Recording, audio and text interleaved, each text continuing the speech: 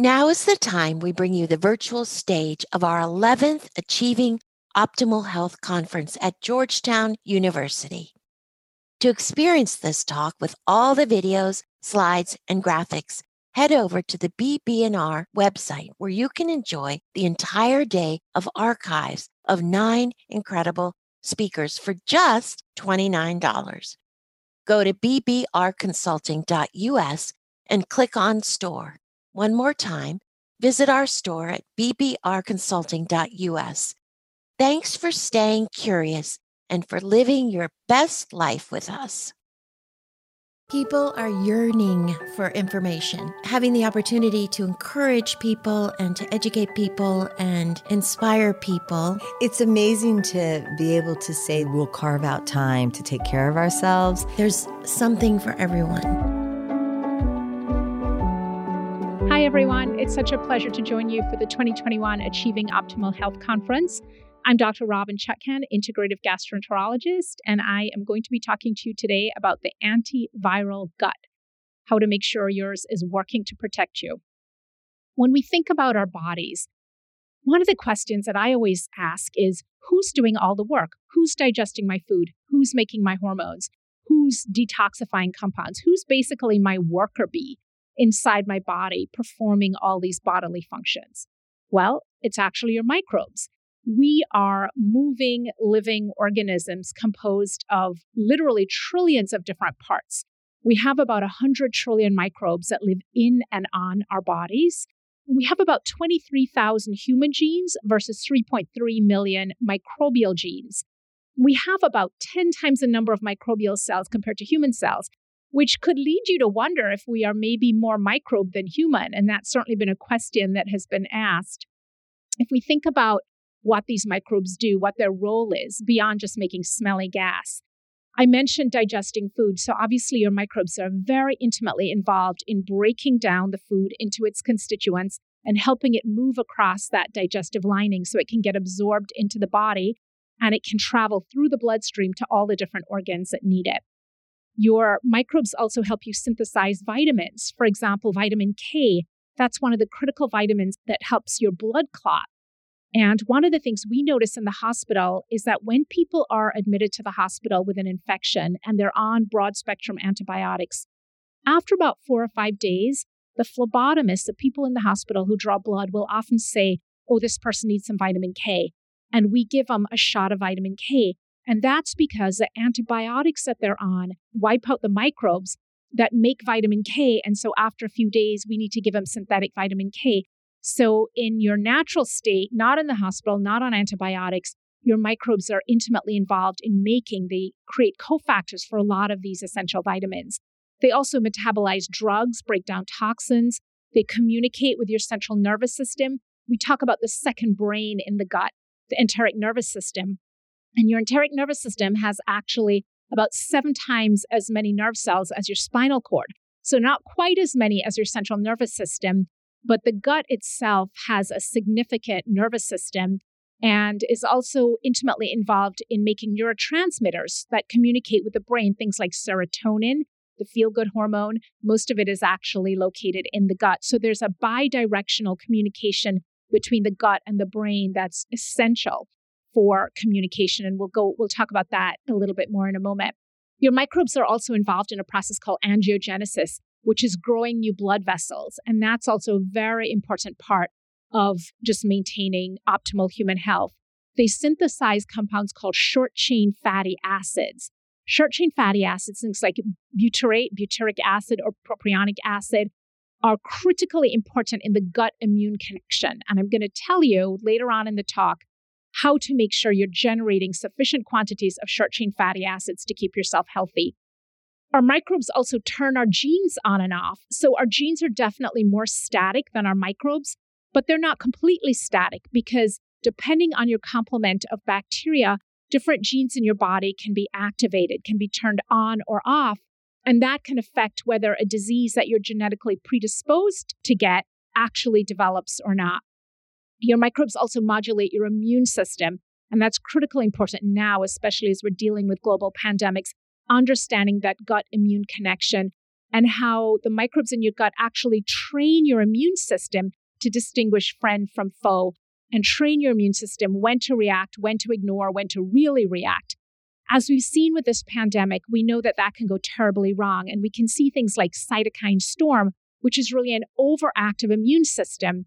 And part of why that goes wrong has a lot to do with what's going on in your gut. And again, more on that to come. And finally, our gut microbiome is really critically involved in protecting us against pathogens. Now, when we talk about bacteria, I don't like to distinguish too clearly between good and bad bacteria because it's almost like saying, are you a good person or a bad person? So everyone who's a good person, raise your right hand, and everyone who's a bad person, raise your left hand. Most of us will probably have two hands in the air. We're a little bit good and a little bit bad. And bacteria are a little bit like that too. Now, there are definitely certain species that are more beneficial. So if we think about species like Bifidobacterium and Faecalibacteria prausnitzii, Lactobacillus, these are some of the species that really confer survival advantage. For example, in the vagina, Lactobacillus helps protect you against invading pathogens, which include viruses like herpes and human papillomavirus and even HIV. So women who have a really healthy complement of Lactobacillus bacteria, those bacteria can make acid that repels those viruses. So literally, you have a lower likelihood of contracting a sexually transmitted disease when you come into contact with it if you have a healthy vaginal microbiome. And the same is true for the gut. So remember that exposure does not always equal infection. What happens between the time that you get exposed to something and whether or not you get infected, a lot of that is dependent on your immune system response. And that response is guided by your gut bacteria. And again, the proportion of good to bad.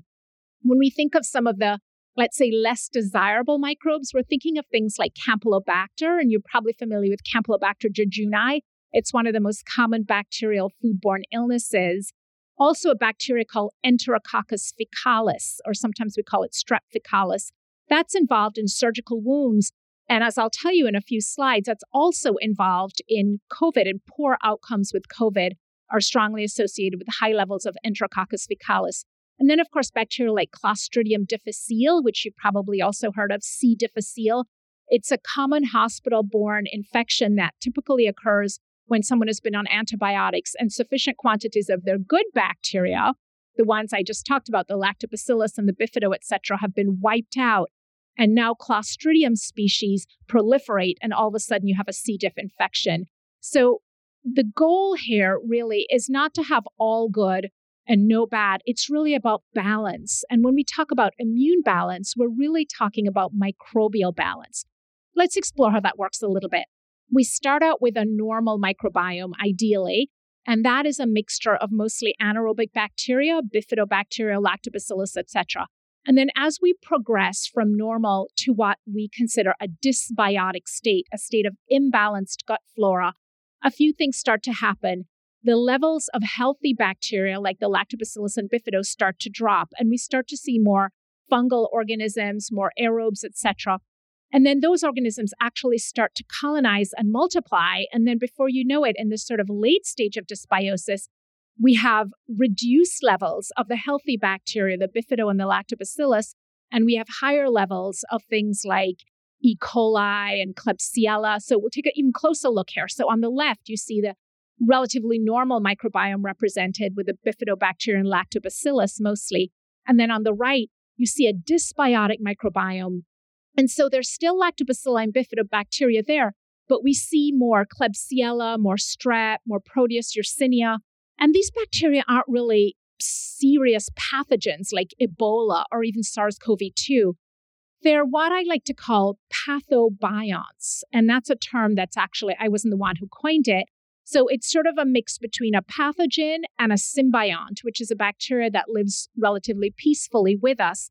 And so when you have too many of these bacteria represented and fungal organisms, now you have a state where this is a pathological state. And again, it's not because you've been colonized with really dangerous bacteria, but it's because the balance, the ratio of good to bad has been disrupted. Now, what are some of the symptoms of dysbiosis? This is really where I come in because as an integrative gastroenterologist, this is my bread and butter. most people who have dysbiosis, who have a disrupted microbiome, will have bloating. And so I see a lot of that. And that can be manifest as either belching from above, passing gas from below, flatulence. It can be pain in the abdomen because of abnormalities with gut motility, abdominal distension. The appetite can be decreased. People can either gain or lose weight, an unpleasant taste in the mouth, diarrhea, sometimes constipation. But dysbiosis doesn't just affect what's going on in your GI tract. Dysbiosis affects your entire body. And it's linked to many of the autoimmune diseases that we see, including type 1 diabetes, inflammatory bowel diseases, Crohn's and ulcerative colitis, which I see a lot of in my practice, fatty liver, even heart disease, coronary artery disease is really felt to have a microbial origin. Obesity, because your complement of gut bacteria will determine how much energy you can harvest from the different food. So depending on what's growing in your gut, the exact same meal given to two people with different microbiomes, one person can pull out 1,600 calories and the other person may pull out 800 calories. And of course, that energy harvest has implications for whether you're going to gain or lose weight. Carcinogenesis, we know that diseases like colon cancer have a clear microbial link to what bacteria are growing in your gut. Pulmonary disease and things like asthma and atopy, so allergic diseases, as well as rheumatoid arthritis, ankylosing spondylitis, and of course, your brain. So I talked about that enteric nervous system and the gut-brain axis. The gut influences what's going on in the brain through production of neurotransmitters, through altering your mood, creating stress or anxiety or adding to it, behavioral changes. And of course, the brain influences the gut by affecting gut motility, secretion, nutrient delivery, and microbial balance. So it is very much a bidirectional communication that goes on. And most of that communication goes on through the vagus nerve, the 10th cranial nerve. So how does what's going on in your microbiome affect your immune system? What is it about that gut immune connection that links the gut so clearly to your ability to defend yourself from things like coronavirus? The immune system is this really complex network of cells and proteins, and the bottom line is it is there to defend your body against pathogens and infection. But just not pathogens and infection alone, your immune system is also involved in protecting you against the development of cancer and other illnesses. You have really two immune systems. You have an innate immune system that you're born with and an acquired immune system that you develop over your lifetime. And that acquired immune system records every encounter it has with different organisms so that it can recognize and destroy those organisms when it encounters them again.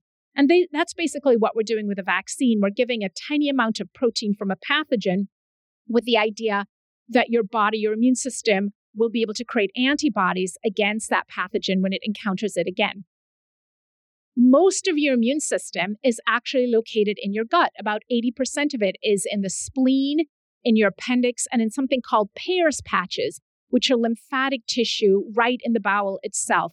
So those 30 feet of digestive superhighway that are running really from your mouth to your anus, that is actually where most of your immune system is. And of course, you have some in your adenoids and tonsils and some other organs. I wanted to show you this slide to show you just how complex that gut immune connection is. But if you look at the top of the screen, those little finger-like projections are the villi of the intestine. So that's basically the intestinal surface that's facing into the gut lumen. And that's where all the bacteria are. And then you'll notice that there's just one cell between the villi and all that complicated stuff happening in the second half of the slide, and that's the immune response. So literally, the trillions of bacteria that call your gut home and the many millions of immune cells, probably way more than that, but I'm not an immunologist, so I don't know the exact number, but the many, the bountiful immune cells that are in your body and also embedded in the lining of the gut are literally separated by a border that is 1 cell thick. And they are in constant interaction and communication. So for example, a bacteria in your gut called Bacteroides fragilis, when you encounter a virus, Bacteroides fragilis stimulates cells in the lining of your colon to release substances called interferons. And interferons are so named because they interfere with viruses. So they literally interfere with that infectious process. And so it's really the gut bacteria, commensal organisms, meaning this sort of healthy bacteria that reside with us and don't cause any problems, they trigger the immune cells to release interferons that can then activate an immune cascade to get rid of the viruses. So if you didn't have those bacteria, you would not be able to mount an immune response and protect yourself. And we know that from germ-free mice. Germ-free mice cannot live in the real world. They cannot live and survive outside of a sterile environment. And the same is true for germ-free humans. So the next time you're sort of scrubbing yourself from head to toe, I want you to remember that. Now, that's a little bit of a fine balance during a pandemic, right? Because obviously we want to be healthy. We want to make sure that our hands don't have any virus on it, and we're not transmitting that to our face, to our mouth or nose or anything. But there really is a fine balance between taking it too far and super sanitizing everything and making sure that we still are in healthy contact with soil, microbes, etc., and we're still continuing to enrich our microbiome. And I'll tell you how to do that towards the end of this talk. So this is a gut-immune interaction, incredibly complex, incredibly important. Literally, without that hand-and-glove relationship between your immune system and your gut, you will not be able to mount an immune response, or you will mount too active an immune response. And I'll tell you how that happens in just a moment. So really what we're striving for is a balanced immune system, not just during a pandemic to protect us from SARS-CoV-2, but in general to protect us from getting cancer or having other serious infections. So if you have an immune system that is underreactive, that can mean that the surveillance, the ability of your immune cells to survey what's going on and to weed out cells that are problematic is significantly compromised. And you can end up with things like cancer, or you can end up with active viral infections that flare up, like herpes flares up, shingles, etc., or reactivated tuberculosis. So even pathogens that have entered your body and are dormant, if your immune system is not active enough, those dormant infections can flare up and you can find yourself having active infections. And that's why people often get flare-ups of shingles and herpes when they're stressed, because stress is one of the things that really compromises your immune system. Infection is another thing that can happen if you have an underreactive immune system. Bacterial infections, viral infections, fungal infections, parasites, etc., which is why if you are on medications like steroids or certain biologics that suppress your immune system, you're at higher risk for all of these infections. If you have an immune system that is overreactive, you can respond to internal threats, your body's own gut bacteria, your own tissues and joints in the form of autoimmune diseases. So in the case of Crohn's and ulcerative colitis, the two autoimmune diseases that I see the most of, your body starts to react to normal gut bacteria and the normal gut lining, and the end result is inflammation and ulcers and bleeding and lots of problems in the GI tract. In the case of rheumatoid arthritis, your body starts to wage war against your own joints. In the case of psoriasis and eczema, it's the skin. So that's an example of an overactive immune system responding to internal threats. An overactive immune system responding to external threats can be allergic reactions. So it could range from seasonal allergies to reactions to bee stings, hives, urticaria, things like that. So we're really looking for the Goldilocks immune system, not too active, not too inactive, just right so that you can protect yourself. I mentioned earlier about the cytokine storm. If you have an immune system that is too robust and too active, you can end up you want the immune system to be active enough to clear the virus. But if it's too active, you end up harming tissues. You end up drawing a lot of cytokines, these inflammatory agents, to the site. And instead of just cleaning up the virus, now they start waging war against your own tissues. And then you end up having acute respiratory distress syndrome, ARDS, or liver failure, etc. So it's really that balance that you're looking for. And when people talk about boosting their immune system, I have to remind them, you don't want an overactive immune system. You want a just right immune system. This is what I like to remind people, particularly at times like this, that it's less about the potency of the pathogen and more about the health of the host. Now, some pathogens are really lethal, but even things like Ebola that are just gruesome and terrifying, Ebola infect only a small minority, well, larger than coronavirus, but Ebola don't cause infections in everyone who's exposed to it. So there is still this element of the health of the host.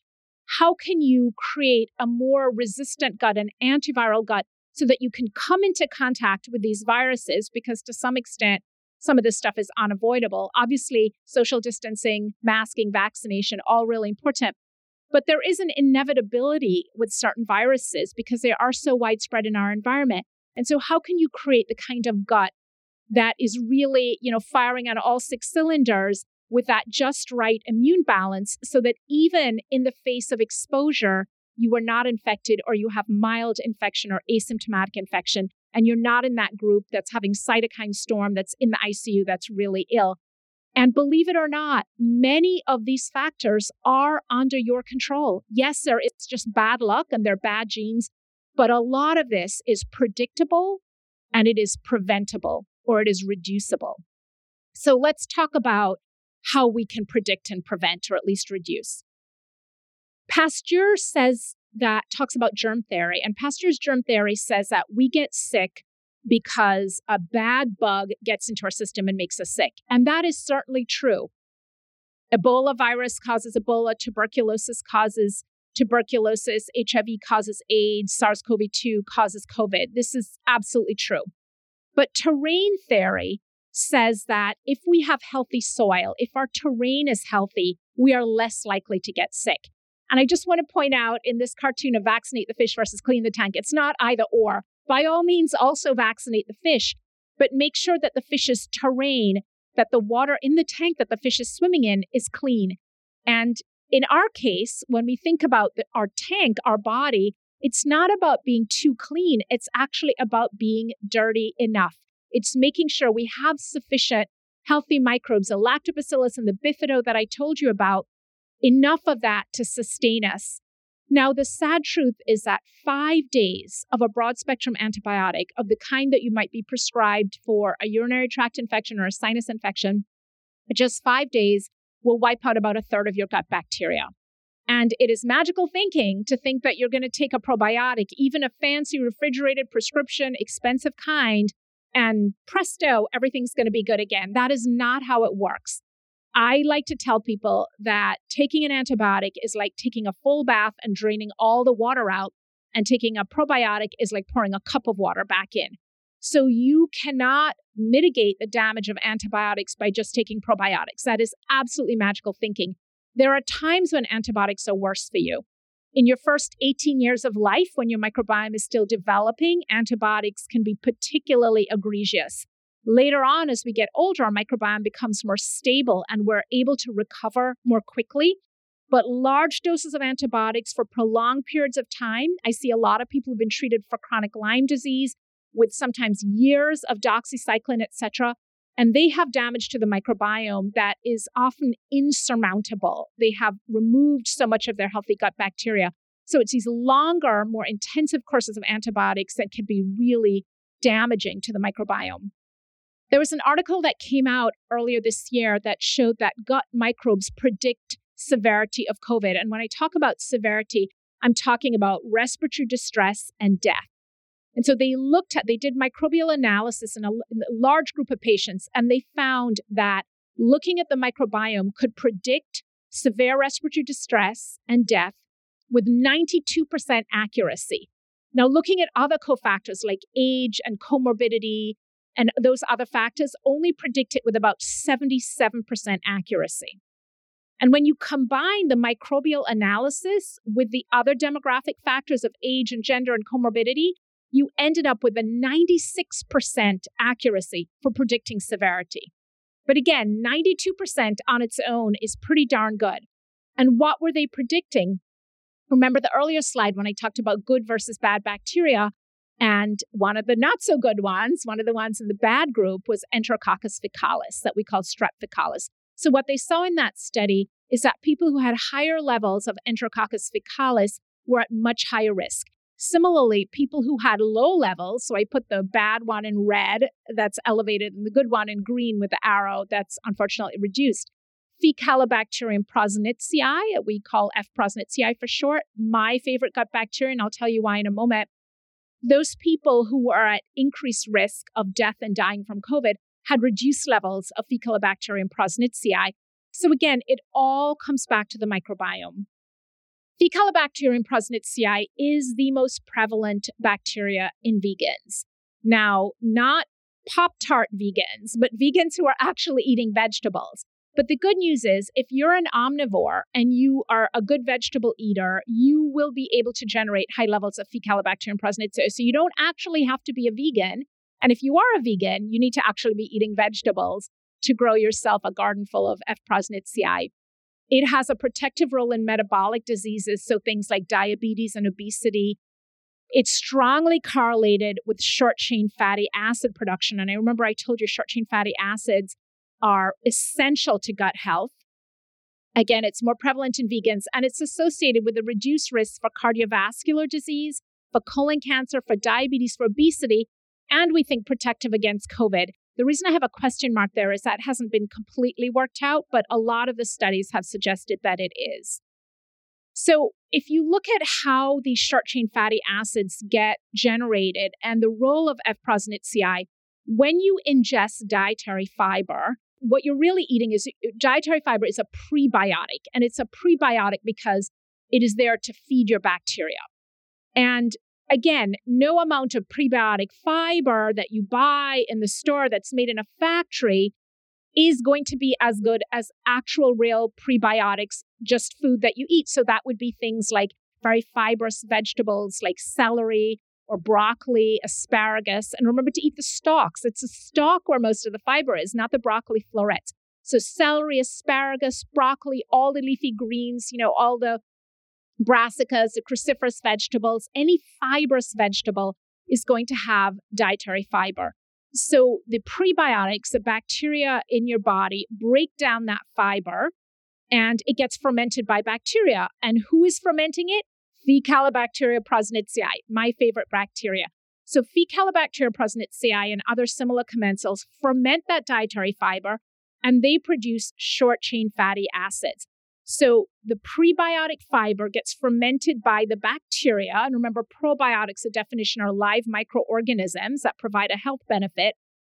And then you get a postbiotic. And a short-chain fatty acid is a postbiotic. It's a product that is made by bacteria that affects a range of different physiological processes. So it can get a little complicated: prebiotic, probiotic, postbiotic, and then symbiotic, which is a combination of pre and probiotics. But just remember, eat more vegetables. That's all I want you to really remember from this. Eat fibrous vegetables. They'll get fermented by your healthy bacteria. You'll churn out these short-chain fatty acids. That will help keep your gut lining intact so that hand and glove relationship, remember, with the gut and the immune system, can continue undisturbed. And even more importantly, the short-chain fatty acids help modulate your immune reaction to avoid that cytokine storm. We talked about the Goldilocks immune system, not too active, but active enough.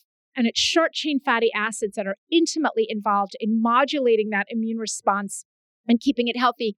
And we see that people who lack enough short-chain fatty acids, really because of their diet, are at risk for this increased cytokine storm. So this isn't just a cartoon here. Again, fairly complicated, but the thing I want you to remember is that you see that mucus layer. So those cells with a little nucleus there are that one cell lining of the gut membrane, and the bacteria are on the top of the slide and the immune response is at the bottom of the slide. And you see the short-chain fatty acids are involved in mucus production that helps to protect the lining and keep it healthy, and also in decreasing inflammation in sort of anti-inflammatory effect of the immune system. So when I think about an antiviral diet, it's very similar to the diet that I put my patients with inflammatory bowel disease on, that I put my patients who have dysbiosis, who have a disrupted microbiome on. It is all kind of leading to the same place. There are a few little tweaks here and there. It's lots of high fiber plant matter in the form of fresh vegetables and fruit, and also things like legumes, what we call microbiota accessible carbohydrates. So that would include oats and beans and things like that. I like to tell my patients about the 1-2-3 rule: 1 vegetable with breakfast, 2 with lunch, 3 at dinner. So it could be some spinach with your eggs in the morning for the 1. The 2 could be a salad for lunch, and the 3 could be a small side salad plus some green beans, and you get credit for some chickpeas at dinner.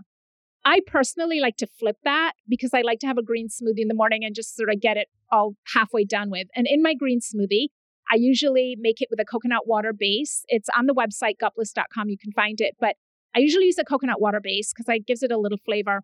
And then I use kale and collards almost always. Occasionally, I'll throw spinach in if I don't have kale or collards. But I like those two because they're really robust greens. And you want to use that thick central fiber stem. I throw in some parsley for flavor. I throw in a stalk or two of celery. So really that's 4 greens, the kale, the collards, the celery, and the parsley. And then I use some fruit for flavor, whatever I have on hand, nectarines, mango, kiwi, pineapple. I try to stay away from bananas because it makes it too thick.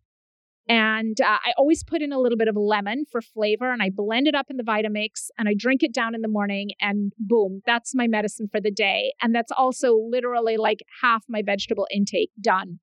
So I'm a huge fan of the green smoothie. So again, lots of high fiber plant matter, micro boosting whole grains and legumes. So again, that could be things like quinoa, brown rice, oats, all the beans, split peas are all great for you. And they're more importantly, they're great for your microbes. And then the option of a small amount of protein and fat from animal sources. So you don't have to be a vegan to have an antiviral gut. But I do tell my patients 1 animal meal a day because the animal meals, which are protein and fat and not fiber, tend to crowd out the fiber on your plate. So it's okay to have some eggs in the morning, but you don't want to have bacon and eggs for breakfast, chicken for lunch, and fish for dinner. That's too much animal protein. So you want to swap out one of those meals and maybe do beans and brown rice for one of those meals, or a big salad with chickpeas so that you can just make more room for the plants on your plate. These are the foods that I tell my patients to emphasize, fermented foods, because when you look at a classic fermented food like sauerkraut, you take cabbage, which is a high fiber food. Cabbage is great for feeding your gut bacteria.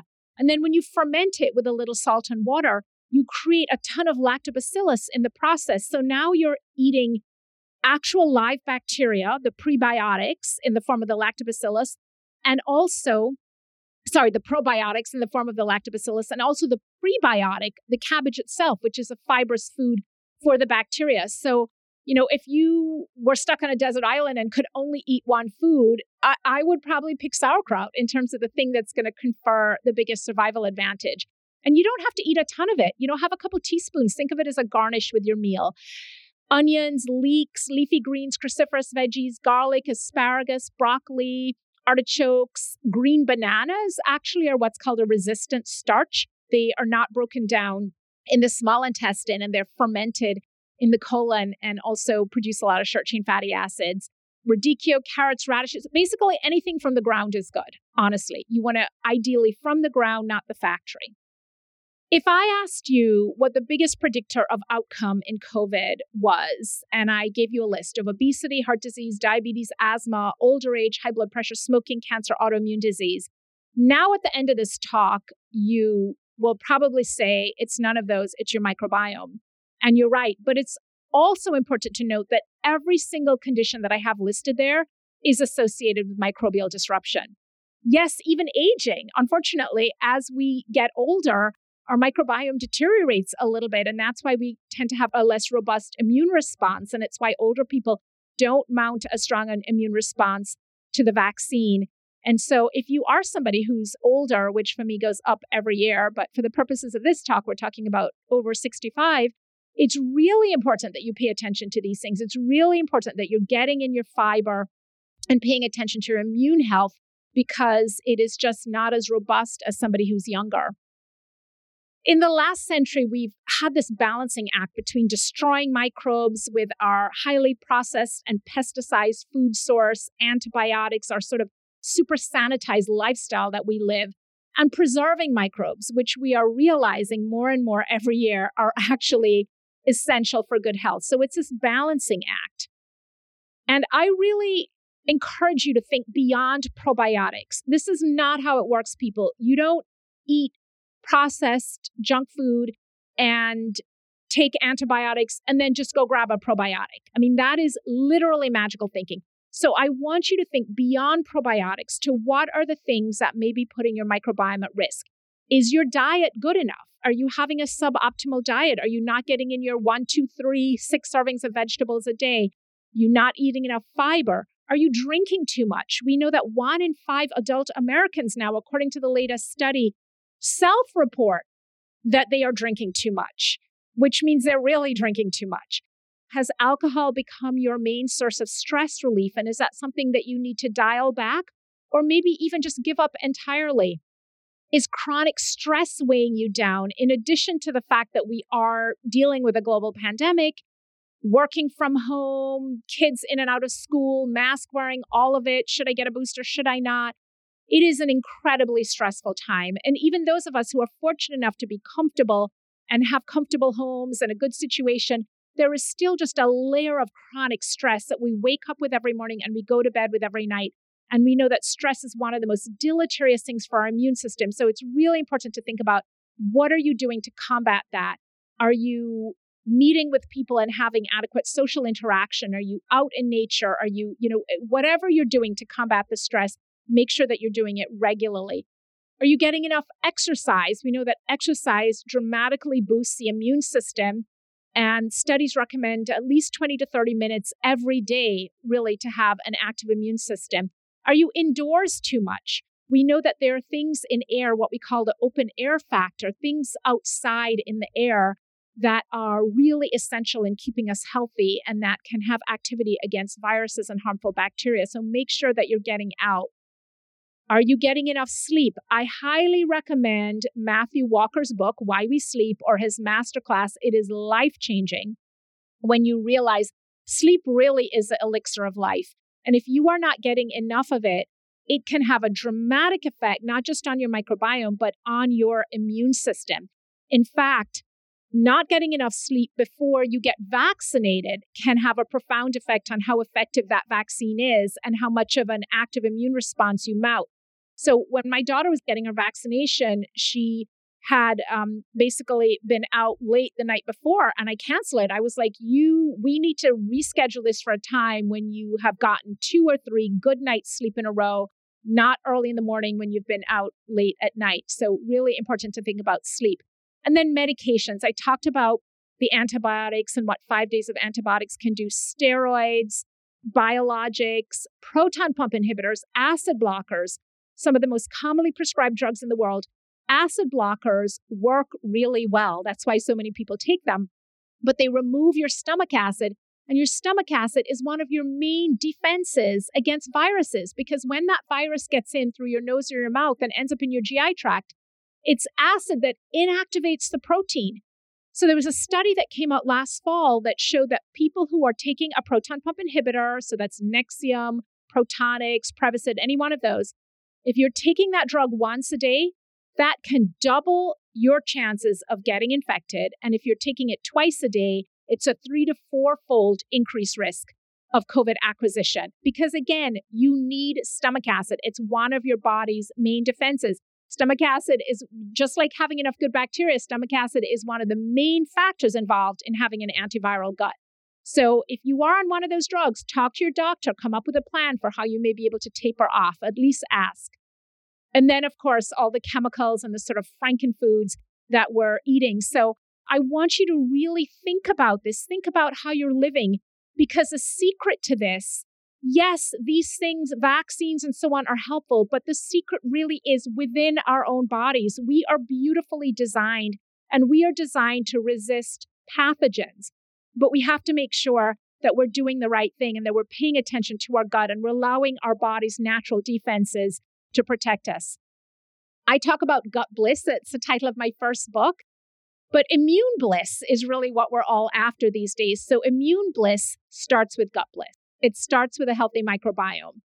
And then that leads to clear signals between your gut and your brain, a happy digestive tract, immune balance, and then, of course, resistance to infections like SARS-CoV-2.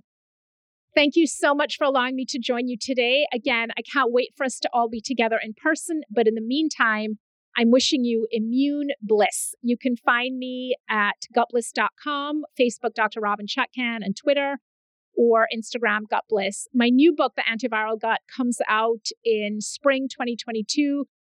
I can't tell you how thrilled I am to share what I consider really life-changing and potentially life-saving information with the larger community. So please think about checking it out when it comes out. Thank you so much. Hello, everyone. We are going on 20 years now in our journey with BB&R to bring holistic health to the mainstream. It has really all come from a desire to find ways to flatten out the bumps in the road of our lives and be grateful for when days go well. So much innovation and insight is coming out on health and wellness on a daily basis. It's sometimes hard to keep up. We are so grateful for the speakers who join us on this podcast and to all of the guests that come to our Georgetown conference and to those that join us at Gasparilla every year to share their wisdom. At the end of the day, we hope that we have made you curious enough to try some of these tips in your day-to-day life. We hope that you felt their impact on your life as well as the lives of the people that you love. Thank you for joining us on Health Gig. We loved having you with us. We hope you'll tune in again next week. In the meantime, be sure to like and subscribe to this podcast and follow us on healthgigpod.com. I'm Trisha. And I'm Doro. Be well.